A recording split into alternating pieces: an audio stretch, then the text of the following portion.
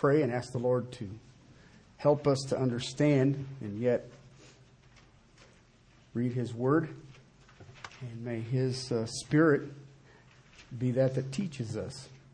And we will press on to what does it mean to be an adequate servant of the new covenant. Father, we come before your throne, the author and finisher of our faith. Father, we come today even with hearts of thanksgiving. Father, I pray that your people in this country, in this fellowship, in this town, would understand how much gratitude we should have to you. Father, many have been through some tough stuff, and yet, Lord, you have been faithful. You have encouraged us. You have carried us. And Father, even to this day, you minister to us. Father, it is so easy to be distracted by the things of this world. We beg your forgiveness. And yet, Father, we rejoice that we are children of the King. We have, as we heard earlier, been bought and paid for with a price. And Father, as we who draw to you for even our daily bread, Father, may we continue to bow before your throne as servants of the Most High God. Thank you, Lord, for your word. Thank you for your precious bride, your church. And Father, may we rejoice at the amazing things that you have done and in anticipation of what you will do. In Christ's name, amen. Beginning in verse 6, chapter 3, who also made us adequate as servants of a new covenant, not of the letter, but of the Spirit. For the letter kills and the Spirit gives life. But if the ministry of death and letters engraved on stone came with glory, so that the sons of Israel could not look intently at the face of Moses because of the glory of his face fading as it was, how will the ministry of the Spirit fail to be even more with glory? For if the ministry of condemnation has glory, much more does the ministry of righteousness abound in glory. For indeed, what had glory in this case has no glory because the glory that surpasses it. For if that which fades away was with glory, much more that which remains is in glory. Therefore, having such a hope, we use great boldness of our speech, and are not like Moses, who used to put a veil over his face, so that the sons of Israel would not look intently at the end of what was fading away. But their minds were hardened, for until this very day, at the reading of the Old Covenant, the same veil remains unlifted, because it is removed in Christ. But to this day, whenever Moses is read, a veil lies over their heart. But whenever a person turns to the Lord, the veil is taken away. Now the Lord is Spirit, and where the Spirit of the Lord is, there is liberty. But we all, with unveiled face, beholding as in a mirror the glory of the Lord, are being transformed into the same image from glory to glory, just as from the Lord, the Spirit. Interesting text, and we've been dealing with this, but I have a letter I want to share with you because I believe that the church here has completely ignored what the new covenant is. Completely. All right? And I have a letter that was actually dated June 15th of 2007. All right? And I'll read it to you, and it's just part of the letter, but I'll just read it to you. And it speaks, I believe, probably greater to what we are here for than anything else that you've been enlightened with. Okay? Let me read your letter. Several years ago, I preached a Sunday morning worship service in a Baptist church in Kiev, Ukraine. It's one of the most moving experiences of my life. The converted house was crammed with hundreds of people sitting and standing wall to wall. More were on the porch, peering through an open windows into the main room. Even more, and surrounding the building, were looking toward the pulpit while listening to outdoor speakers. The people were reverent, subdued, and prayerful as this service unfolded. The volunteer choir, dressed in street clothes, sang several anthems of praise. The congregation sang hymns from memory, and there were spontaneous times of impassioned prayers for the lost. The pastor asked me to bring the third message of the morning, and then called to the people who wished to repent and follow Jesus Christ to come to the platform. When I finished preaching on Psalm 19, 2 hours of the service had gone by. I simply asked those who wanted to repent of their sins to follow Jesus Christ in faith to come to the elders on the platform. Immediately, people began to come. The crowd adjusted so that the folks could find their way through. As they came, many touched them and hugged them and squeezed their hands and arms. There was an audible murmur of tearful prayer. An hour and a half later, the last person had come, and the final hymn was sung. There was no coercing, no manipulation, no prodding, just a quiet waiting as people came. The most heartwarming of all was what happened when the repenters reached the little platform. They were told to kneel before the people and the elders. A microphone was held to their mouths, and they were asked to repent of their sins and confess Jesus as Lord so all could hear. Each one did that, humbly broken in spirit, desperate for salvation. With no sense of self-consciousness, they publicly turned from sin to follow the Lord Jesus Christ. Rejoicing throughout the service, people were embracing those who had received the body of Christ, and the service ended with a precious little girl quoted a poem, and 3 little girls sang a love song to Jesus.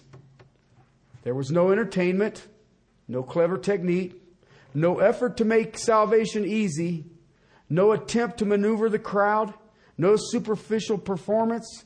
The Word of God had been preached. People prayed for its power to be released, and released it was. Frankly, I didn't want to leave. That Sunday morning in Kiev left an indelible mark on me.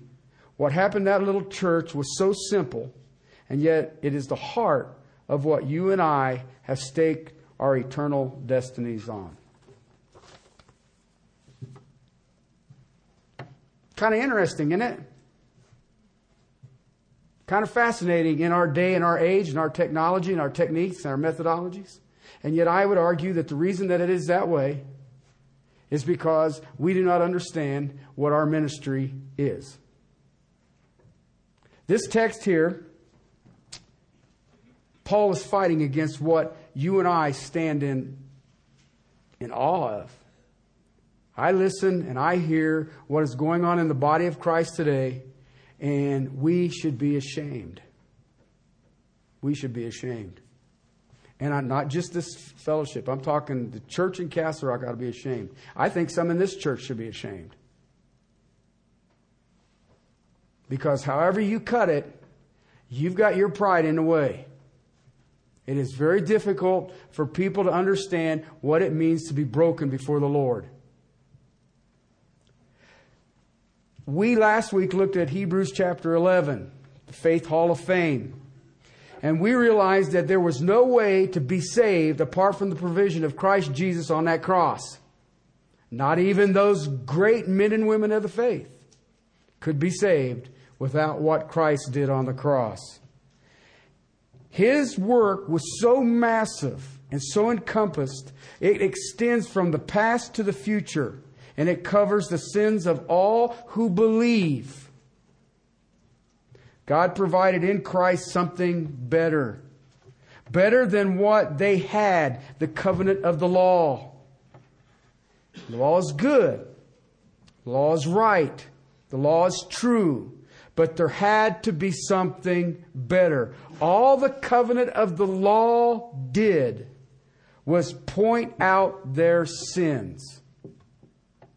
From Abel to Enoch, Noah, Abraham, Sarah, Isaac, Jacob, Joseph, Moses, Rahab, Gideon, Samson, David, Samuel, the prophets, they were all hoping for something better. Full redemption. A redemption that could not happen without the Lord Christ Jesus. Our text, Paul is dealing with the distinctions between the Old Covenant and the New Covenant, pointing out that the Old Covenant had its function. It symbolized and pointed to the New Covenant. Now the New Covenant has come. The Old Covenant is obsolete. Hebrews chapter 8, verse 13. In Corinth, false had come in, as usual. Please understand that. False teachers do not go to false teaching churches. They don't have to. False teachers go to true teaching churches. They were teaching that the Old Covenant, its rituals, its rites, its ceremonies, and if you didn't adhere to those, then God will not accept you. Sadly, some in the church in Corinth, Christians, were getting caught up in this, demanding believers live under the Old Covenant.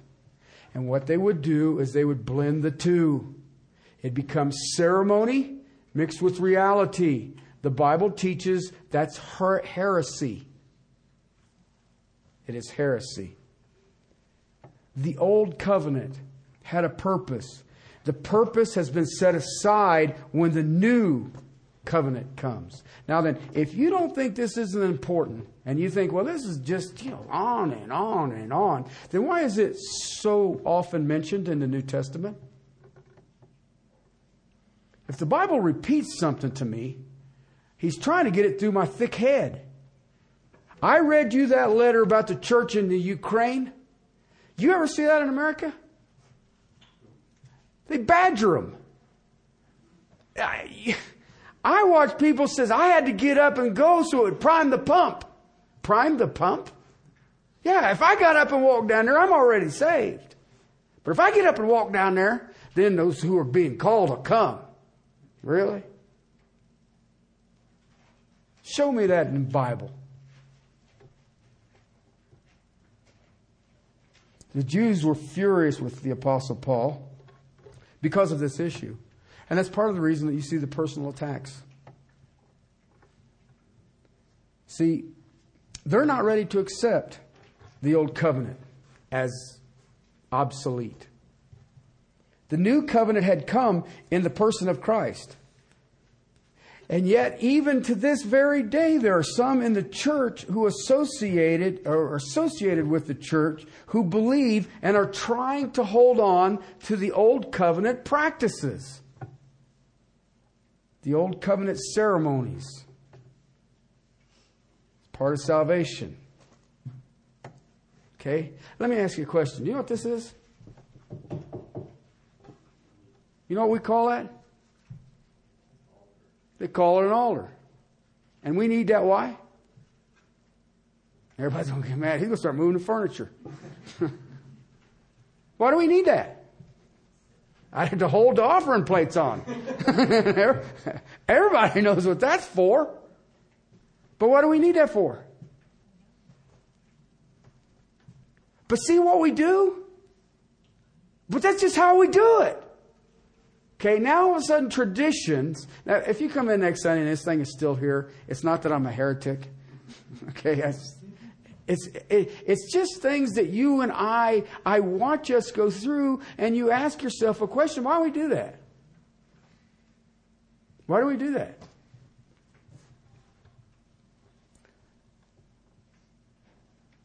The Old Covenant ceremonies, I see them today used, and I can take Roman Catholicism, or I could take the Mormon Church, or some of those, and I can show you even the Adventist, that you have to worship on Saturday and keep the Sabbath holy. Really? Really? That's on the Old Covenant. I don't need that. Jesus even made the comment that we will worship in spirit and truth, and the time is now. Some come to Christ by faith. They come to repentance in Christ. They are saved, and then they are told now that you are saved, you keep the Mosaic rituals, the ceremonies. You maintain the Sabbaths, the feasts, the circumcisions, the dietary laws. If you go look at the Dutch Reformed, that's what they do. They will fast every Sabbath. And I love hanging around them because I don't. Okay, it's the Sabbath day. I'm fasting. That's good. We're going down to the steakhouse. I'm buying unclean meat, but it's been cooked, charcoal. Okay, that burnt offering thing. And everybody says, well, that's mean. No, it isn't. I'm trying to open the brother or sister's eyes. You don't have to do that. The dream came to Peter. All the food of the land. And he says, what? Give thanks and eat. Listen to what we do. And we call it, it's an external action that we are trying to transmit our spirituality.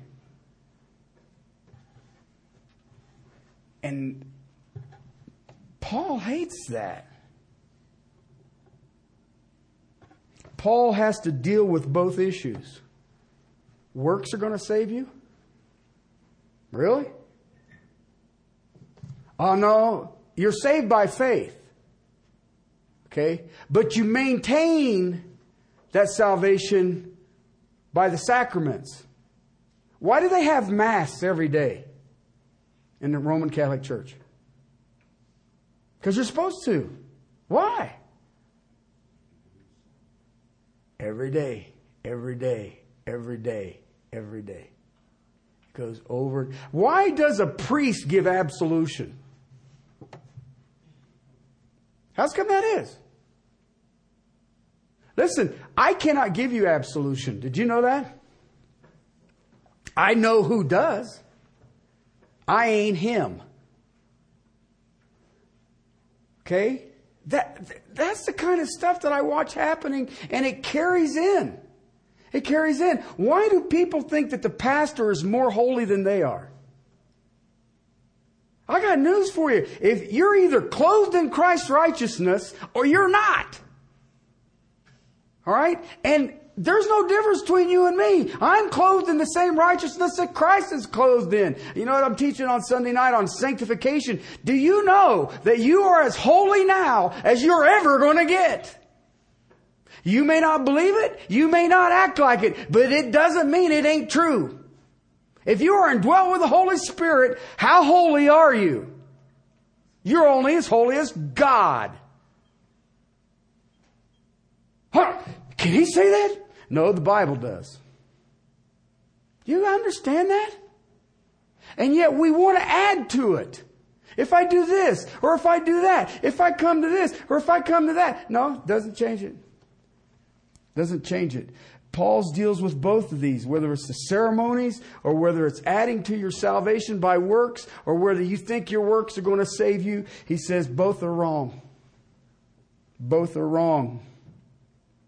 Neither are needed to be saved, nor are they needed to maintain. He's against sacramental religion. He's against mechanical Christianity. And he confronts it in this text.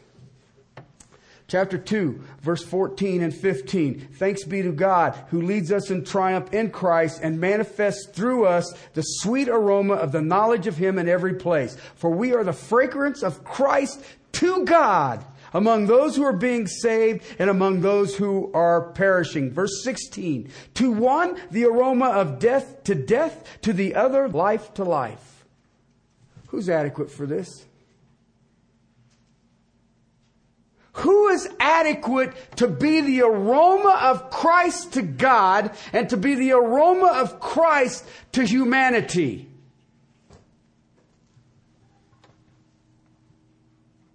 The fragrance of Christ. Who's adequate? And we all, God has made me adequate. Okay? Really? The problem is, what is the aroma? And that's the new covenant message. What I read you in that letter is the new covenant message, and you watch people push through crowds to say, I want to follow Jesus and come into repentance.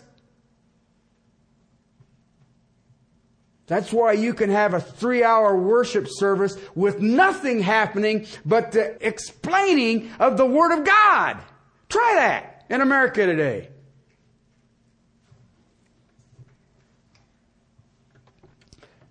This message is the glory that is listed in your outline. It gives life. It produces righteousness. It is permanent. It brings hope. It is clear. It is Christ-centered. It is Spirit-energized. And it is transforming. What mechanism can you do to enhance that? It gives life. Verse 6. It gives life. We are servants. We are slaves. We are ministers of a new covenant. Not of the letter, but of the Spirit. And you know what? We need to understand what this is. Okay? Which means it's going to take a little bit of thinking. Okay? We may have to close that door if the aroma of the birds and everything starts coming up. Everybody, is that the new covenant? No, that's the burnt offering. When I look at this text, it says it's not of the letter, but of the Spirit. Why? The letter does what? Kills. Now, you guys are going to have to stay with me. If you're not going to stay with me now, sleep now. Verse 7, speaking of the old covenant, what does it say? It is the ministry of death. Look at verse 9. This old covenant was the ministry of what?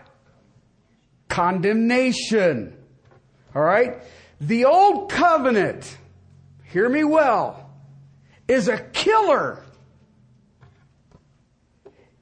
It is a ministry of death. It is a ministry of condemnation. I can stop right there and say, why do you want to get under that? Why do I want to add that to anything? Why did God give the law? Okay, I can tell you. Here's what Paul says. Paul tells us the law comes because of the transgression. That's why God gave us the law. God gave the law. Okay? Whether it is the Mosaic ritual ceremony or the moral. I don't care which one.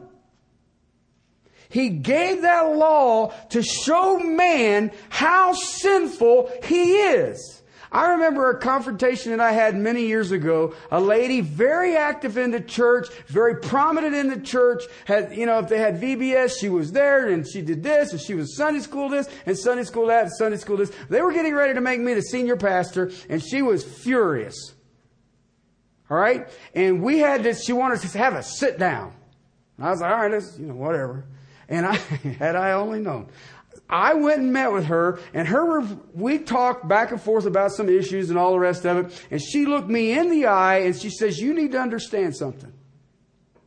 By His stripes, I was healed. He had to die for you. You got that? My sins required His death. Her sins only required a beating. Really?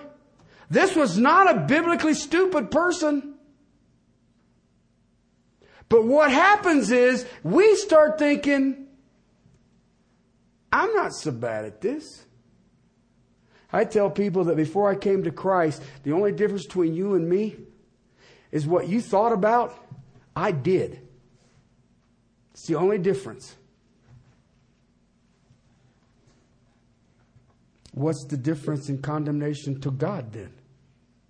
Whether you do it or you think about it, which one condemns you? Both. The law is, in Galatians 3, this is purely for Stephanie, the law is our schoolmaster. I know some of you guys have no idea what a schoolmaster is. You know what? There's kids in this room who do not know what corporal punishment was. I am a survivor of corporal punishment. So I had a shop teacher who had a boat paddle that I still scarred over it. The correct translation is the law is our tutor. Sorry, Stephanie. The law drives us to Christ. It shows us our desperate need of a Redeemer.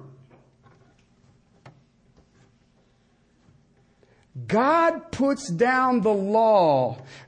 God puts down the standard. It is good and it is noble.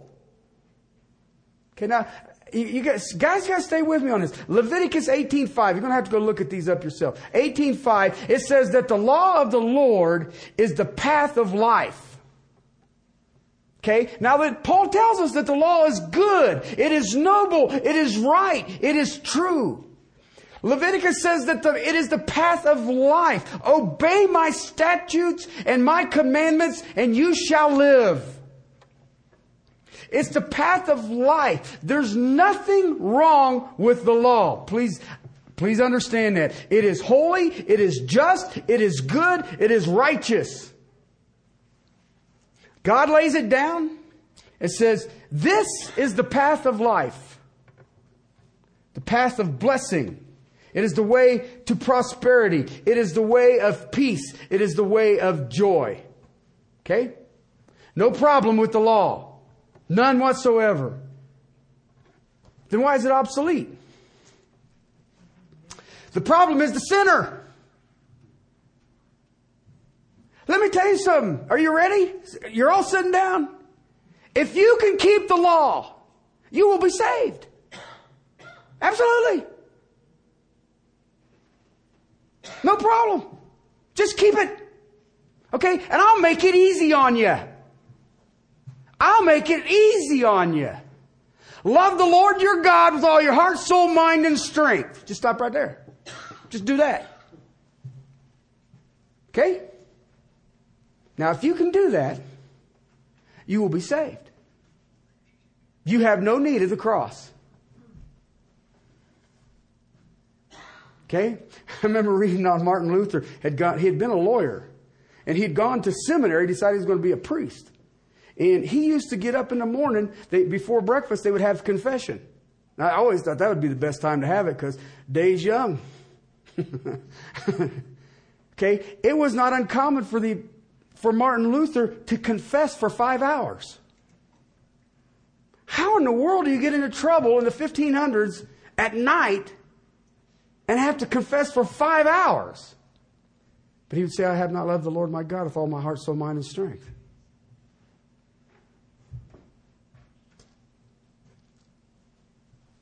That's pretty good, huh?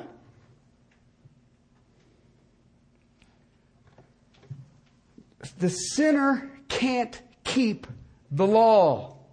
In the law, there are absolute moral principles that never, ever change. You know, we can cruise through it if you think about it. Well, you know, today I haven't coveted much. Okay? I haven't committed adultery today. I haven't stolen anything today. My parents are dead. So I don't have to honor them. All right? So I'm just cruising along. Right? No problem. You still got to deal with number one. Nothing this day moved my affections from you, God. Bummer. Can I start with number 2? You have these moral standards that never change, but in the law there are also symbols of the coming redemption. Rituals, rites.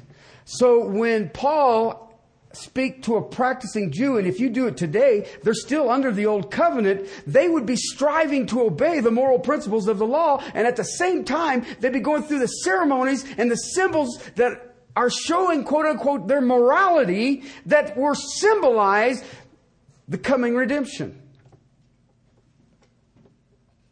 And you know what happens? Every single time, you fall short. Whether it's circumcision, which was a symbol of the cleansing of the heart. What about the washings? What about baptisms? What about these symbols of cleansing? See, the real moral code in the Old Covenant is done with symbols. All right? It's external. But the real moral code is what? Internal. The ceremonies are on the outside. The moral code is the Decalogue, the Ten Commandments. The ceremony symbolizes that moral code. But they all pointed that you need to be redeemed. You can't do this.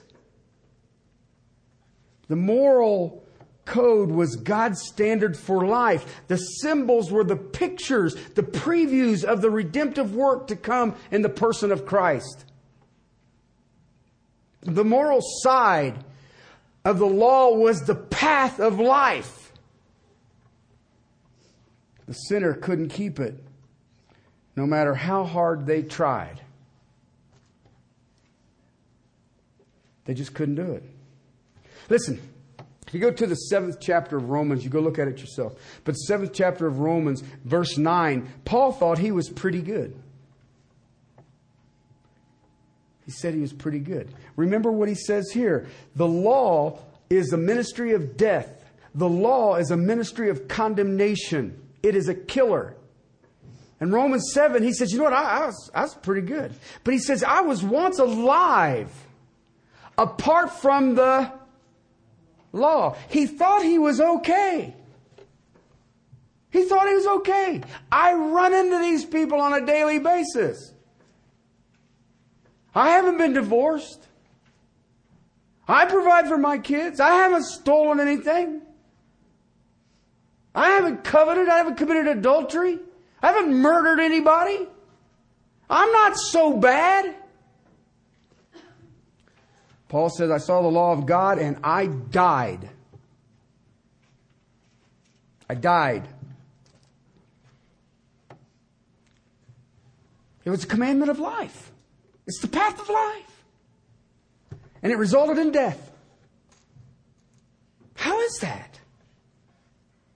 Paul says, sin deceived me. Sin killed me. 2 ways the law of God kills. Okay, I'm talking the Old Covenant. First, it creates a living death. When I see the law of God, I died. Why? I am frustrated. I have sorrow. I have guilt. I have despair. I have shame. It is a living death. It kills my joy. It kills my peace. It kills my confidence. It kills my hope. And it kills my fulfillment. Paul says, and probably many in this room, I thought I was okay. Until I really saw the law of God. And the law of God said, you know what? I'm not okay. I'm in deep trouble.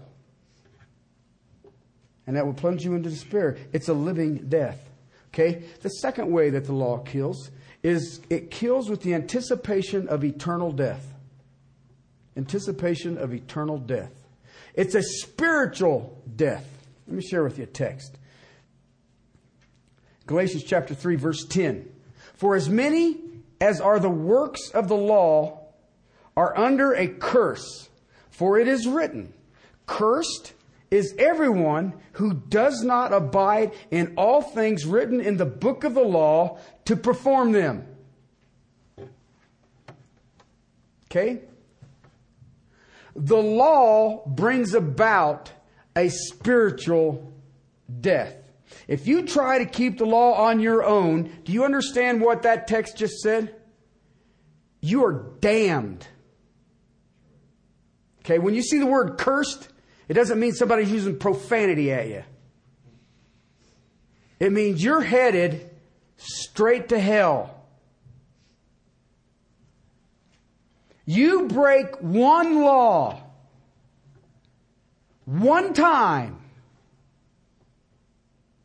you're damned. Okay? Carry that burden. I tried to keep the law. I did. Did my best. But that new Corvette, buddy, man. Guess what? Hope you like the smell of sulfur. See what the law does?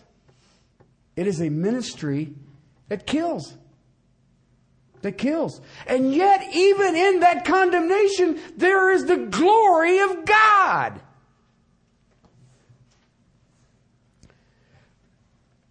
See, Galatians, he's not talking about a curse that you're going to be frustrated. You know, I just feel a lot of shame and guilt right now. I'm just cursed. No, man. He's talking alienated from God for eternity. The law killed me, Paul said in Romans 7. I wasn't what I thought I was. He uses, I am a man undone. I am a man exposed. A life that took on a living death. Frustrated, unfulfilled, sentenced to an eternal curse. But you know what's amazing about that? At that point, the law has done its work. That's what it's for. John Calvin called it worm theology. And I was like, worm theology? What does that mean? Why? You have to come to a place that I want every one of you to think about this. When you came to the saving knowledge of Jesus Christ, were you undone? Were you crushed? Did you realize that I am so desperate? There is nothing here of any value. Did you understand that? I know people who come to salvation and say, well, you know, I just put it off for a little while, but I went ahead and walked the aisle, said a prayer, I'm good. Well, what was you saved from? What was you saved from? The Apostle Paul is saying you have the old covenant that condemns you. The law was given to show you absolute desperate condition you're in. I remember a person one time told me, he said, well, Terry, the reason that you're so bold and you're so just out there is because you were in such a dark place. And when the light came on, poof, there he was. You know, and it just was a radical transformation for you. Let me tell you something. If you have not had a radical transformation, you ain't His. I don't care what degree of saint you think you are, but you were in a desperate place you were an enemy to a holy, righteous, true God.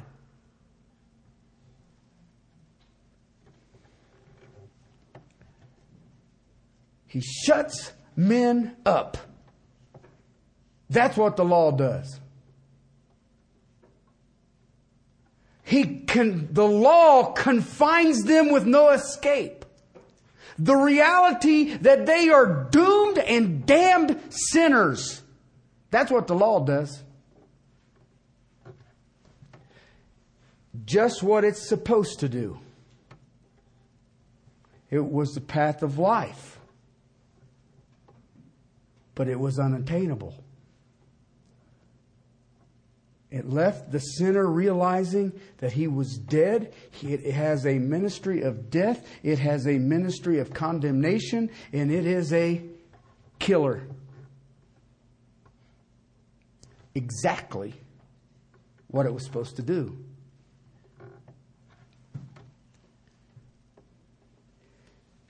Take any old covenant saint. I don't care. Any one of them. And they knew that salvation was by faith. Because they knew that it was faith of Abraham that caused God to justify him. Abraham believed God, and it was counted unto him as righteousness. They knew that Noah was saved by grace through faith. The Old Testament people really understood, and they knew that salvation came when you went to God in faith and received His grace. What was before that? A sense of your own sin, helplessness, hopelessness. And I believe that built into the fallenness of mankind, we think we can pick ourselves up.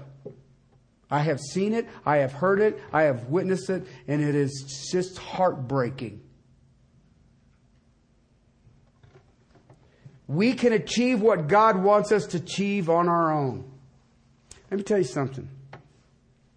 We talk about Adam. Okay? We kind of get bummed out about Adam. Right?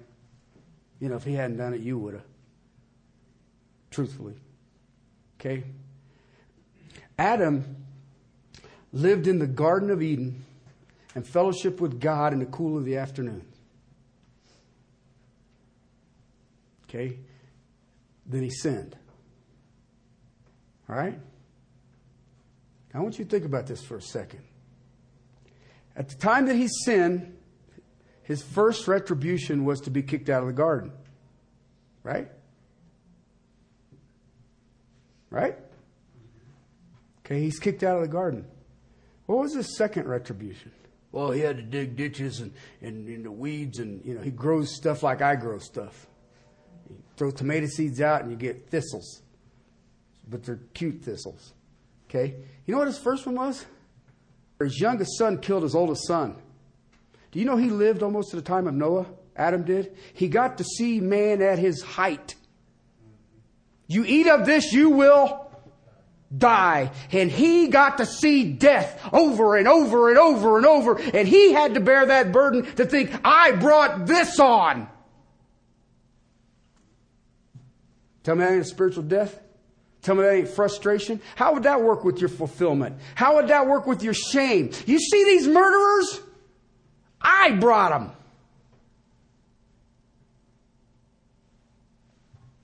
See what the law did before there was even a law?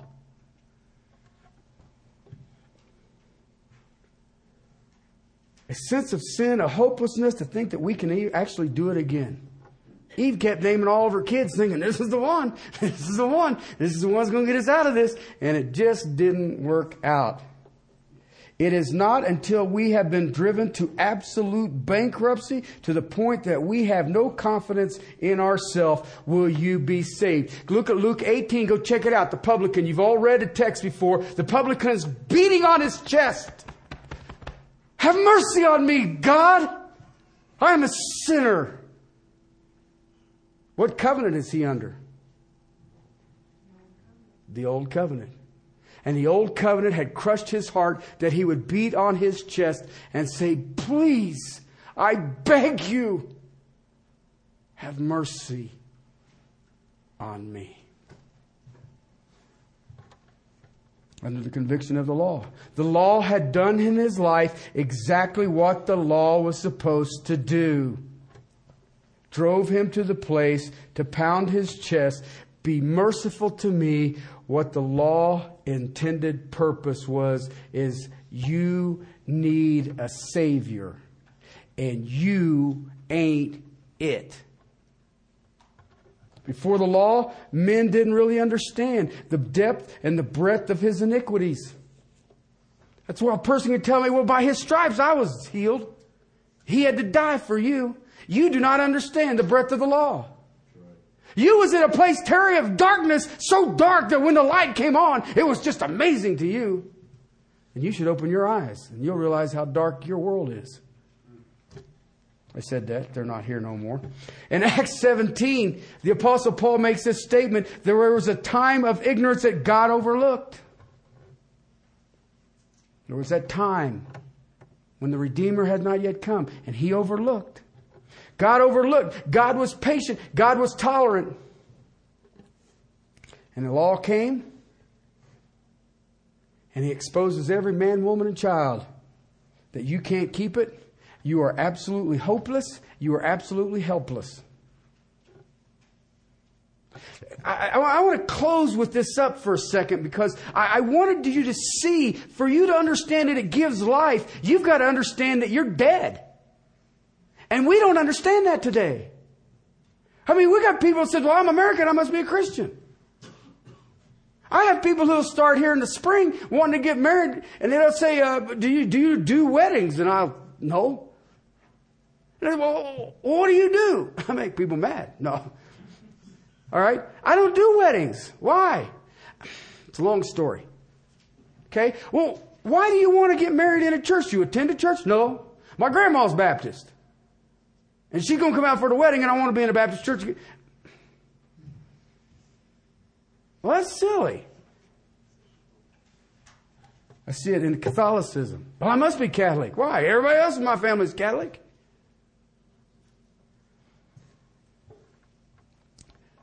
Moses asked God, show me your glory. Okay, now I'm setting the stage for next week. Remember that? And he hides him in the cleft of the rock. Okay, and we all think about it. And God walks by and moons him. Right? He just walks by, sees his backside. But we miss a phrase. We miss a phrase. He says, show me your glory. He says, I will let you see my grace and mercy. What was the question? Show me your glory. What is God's glory? His grace and mercy. That's His glory. That's where you all of a sudden realize who He is, who you are, and you pound your chest and you say, have mercy on me, Lord, for I am a sinner. That's where you don't have to get people to prime the pump for you to go for the Lord to beg to be saved. That's why you don't, well, I don't want to say anything. That's embarrassing. No. That's not true. I am a sinner. I beg for repentance. I beg for your glory, your grace and your mercy. Save me. If you didn't come to salvation that way, how did you come? How did you get in? At some point, the old covenant has to crush you so that the glory and the grace and the mercy of the new covenant brings you eternal life now abundantly. See why I believe we need to know the old and the new covenant? Let's pray. Father, thank you for your word.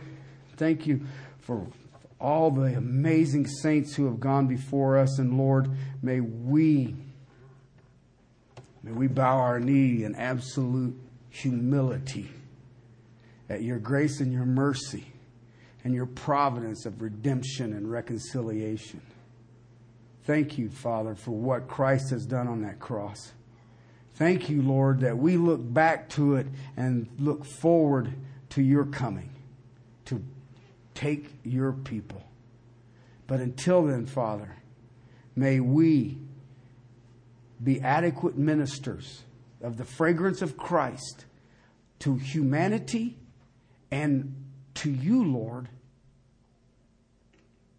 and the new covenant message that you have graced us with. Help us, Lord, to walk worthy to your glory, to your praise. In Christ's name, amen.